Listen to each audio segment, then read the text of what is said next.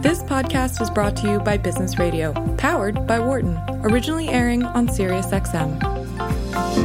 Now, Frost, I have to jump into this because I need you to educate me. Help me understand one thing about these different platforms. And you mentioned the names. I can't even rattle off the names again. How are they differentiating themselves? What's the difference between a Hulu and a Pluto and a Roku and a Xumo and I might start rapping. Let me stop. But help educate me as a digital immigrant so I can understand, how are they different from each other?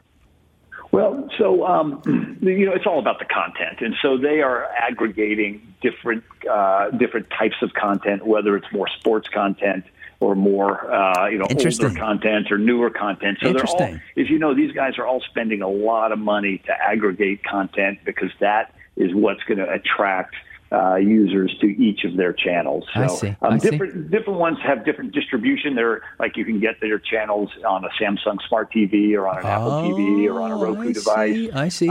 So part of it's distribution, but so much of it really is the content that they're able to aggregate and offer to viewers. And the niche content is then special. I see it's specialized for a particular domain of content that a person can specifically want and be interested in. Correct. So there are a whole host. The ones I named are actually fairly general, but there are others that are just about like old movies. I can watch movies and they'll be ad supported, or I can watch older TV shows, or I can watch. So there are others that specialize in a variety of different types of content to try to attract the viewers they're interested in. See, what I love about that is that in and of itself, Frost, I think is very, very interesting, because what it's saying is that because you have this kind of fragmentation, if you will, of different, very specific niche domains of content, say, for example, old movies or, horror, sci-fi, or whatever these different things are, that in and of itself tells you that you have efficiency with respect to just knowing that narrow domain and knowing something about that particular consumer that would be interested in having an on-demand appetite for that specific content. So right off the bat, you're not dealing with a whole cornucopia of different menu options that you can't really understand. Well, who is this person that would like this very wide array of different things? Specifically, this is a person into old movies. So if I understand consumer behavior about folks in terms of the psychology of what they're interested in terms of why they like this and want to have this on demand, I can automatically kind of start the process of being better in terms of my targeting, right, Frost? Right. So as you say, right off the bat, you're aggregating an audience that's interested in that sort of content, and that audience probably has some characteristics that are in common from an age, from a gender, et cetera, some broad. And then on top of that, you can overlay, as I mentioned, all the from a marketer's perspective, overlay the digital advertising capabilities based on the purchase patterns or website visitations or search patterns or what have you. Mm-hmm. What I think is super interesting about this is opening up an entire new way of consuming content. And I think consumers are going to start demanding this. Now, I want you to help me understand OTT. When I first saw those three letters, I was like, what is that? I had to go look it up. Explain that concept to us, Frost. Oh, gosh. Well, the world is all messed up. And there are two things. There's OTT, which means over the top, and there's CTV, which means connected TV. And no one can agree what each of them means. We here at Simplified just decided to call everything OTT/CTV and just put it all in a big bundle. But over the top initially meant for people, instead of, historically, many people watch TV through a cable box. And so you got a big coax cable coming into the cable box that goes out to your TV. Over the top originally meant getting rid of that cable box, and I'm watching TV through an internet connection, where either the Cat 5 is plugged into the back of my TV, or my TV is connected to Wi-Fi, not going through that cable box. So that's sort of the general description there. And then connected TV that OTT could be going through like a little Apple TV device or an Amazon Fire Stick or a Roku device, etc. So you can get there a lot of ways, but basically it means not going through a cable box would be the simplest way to describe it. And so not going through a cable box is really important. Talk a little bit about Simplify and your process there, the company a little bit in terms of how it goes about providing value in this. And I'm going to use your terminology, Frost, OTT/CTV. This new paradigm, this new empty beach that awaits the first footprint in the sand, if you will. Tell us a little bit about what you're doing. You've been in this, you're the guru. You've been in this space for a long time. Talk about how you help brands better leverage this new paradigm of consuming content. Right. So what's interesting is more and more eyeballs move here to CTV. Mm-hmm. As I mentioned, we rattled off a whole bunch of channels, and so there are all these different channels. And so what's interesting in this world of programmatic advertising is we're in a position to aggregate those for the advertiser. So number one, an advertiser can come to us and we can advertise across a huge number of these channels and hundreds, thousands of these channels and programs that we aggregate into one dashboard. So number one is just the ability to reach nationwide at some pretty good scale. Mm-hmm. But then sort of the secret sauce in our world is how we enable advertisers to target. Mm-hmm. And we have been focused on local targeting for a while. When we started off thinking about local, it was the metro area, right? Like the greater Philadelphia area up there where you are. And then it got a little better and it went to a city. And then it got better and it went to a zip code. And now we launched last year the ability to just target at the household level. And so once you're able to do that, then all of a sudden, not only is that interesting to local advertisers, so, the local CVS store can say, hey, I want to target users, households within a 5-mile radius of my store. It's a Pampers ad. So because it's a Pampers ad, I only want to target those households with kids that have kids under 2 years old. Although, is that when kids get out of diapers these days? I'm not sure. Something, whatever they do. Right.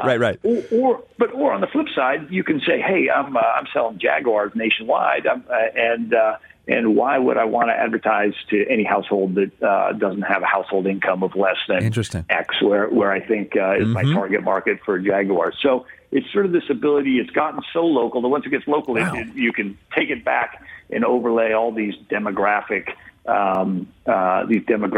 targeting metrics that TV buyers are used to buying on. Wow. And so you can actually get to that level of granularity, Frost. And so the they must be salivating over this, right? If I know that I'm going to have a promotion on a specific brand or product category, let's say, and I have some kind of data, this is the power of big data. I have that data where I can understand there's an association there in a local market between the desire of that specific product based on the demographics or even the psychographics, I would assume, that I can actually leverage that knowledge, that predictive sort of ability to be able to go right in and be laser focused with respect to delivering a message specifically for that specific domain at that specific desired purchasing consequence and outcome for that specific consumer. That is crazy. Is this Big Brother? Frost, tell me what's going on here.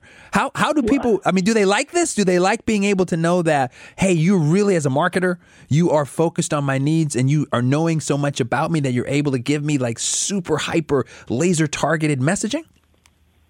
So there's a lot of sort of a huge talk about privacy in the industry these days. As you may know, California has a Privacy Act going into place on January 1. And so, in our world, we are very, very careful not to have any what they call personal information anywhere in our platform. So that means a name. We have no names, no email addresses, no phone numbers, no street addresses, no things that are personally identified. So if you think of what we're doing in that world, if you look in your mailbox every day, and I'm old enough, I mentioned to someone where I'm starting to get mail that I should be going on cruises, right? So I didn't think I was that old. I don't really want to go on a cruise, but they think I'm old, but I want to go on a cruise. But there's these mailers have all kinds of data at the household level, and so this is bringing that same capability that direct mail has had, to television. And so what's interesting about this, though, is there's always this conception of a pressure between the desire for better information, but the desire to not feel like your business is out there in terms of a Big Brother kind of connotation. And I think what you're saying, Frost, if I'm hearing you correctly, is that first of all, you protect the privacy of these individuals anyway. But I think your argument is a utility argument, saying that I can deliver you something. It's not intrusive because it's not something that is so way off in your desired conception of what you need that you're going to be irritated by it. It's almost like a welcomed message in some senses because of the ability to be so laser focused and efficient with the targeting process given the technology. Is that correct, Frost? Yes, I think, two things. One, at least you're seeing ads that should be relevant to you. So hopefully that's helpful, as opposed to seeing ads for something that you don't care about, so you can get educated on things you care about. And then number two, as I mentioned, the more effective those ads are, the fewer ads the fewer ads that are needed to support that programming. And so if we can cut, what we'd love to see is the ad loads cut by half, because those ads are more effective, and advertisers are willing to pay more per minute for an ad that's reaching their targeted audience. And so you can actually show these advertisers powerful data insofar as the effectiveness of Simplify to be able to do this laser targeting, and how it is a much better paradigm in terms of driving market behavior down the kind of purchase funnel, right? Because the message, at some point, the message has to lead to some kind of behavior that these advertisers are interested in. And so are you actually able to show this proof of concept in terms of explaining this as the compellingness of the business model to potential advertisers you might work with? Yeah, advertisers of all sizes care a lot about the return on their advertising spend, on the return on their advertising investment. They measure it in all kinds of different ways, some a lot more sophisticated than others. Back in the day, it was like, hey, just tell me how much it costs to get someone to click on my ad. Advertisers, for the most part, are much more sophisticated than that these days. They want to know how much it costs to get someone to come to my website and actually buy a product, or how much it costs to get an incremental user to walk into my McDonald's or my quick service restaurant. And so there's a whole host of, they all have, advertisers have a variety of ways of measuring what's important to them based on what they want to get out of their advertising budget. And the industry has come a long way. It's still got a ways to go to figure out what is really driving that action. But the industry has come a long ways to getting much more results oriented and being able to deliver those, being able to show the results they're actually delivering. We're pushing up a little bit on time. I have two more questions for you, Frost. Number one, so does Simplify help with the actual development of the content, or is Simplify only kind of the purveyor of the channel of the message into the target market? That's question number one. And then question number two, to wrap up our segment, will be, tell me two or three things that you believe are kind of the most cutting edge, critical things that are going to be happening in this OTT/CTV space in the next several years. Got it. So on the first thing is, no, we are not a creative shop. We work with agencies who create the ads. And so we're all about making sure once an agency or a marketing department creates an ad, we're all about putting those, helping them put those ads in the right places, on the right programs, on the right websites, apps, in the most efficient way. And so tell us, give us your big takeaway. You are the guru, Frost.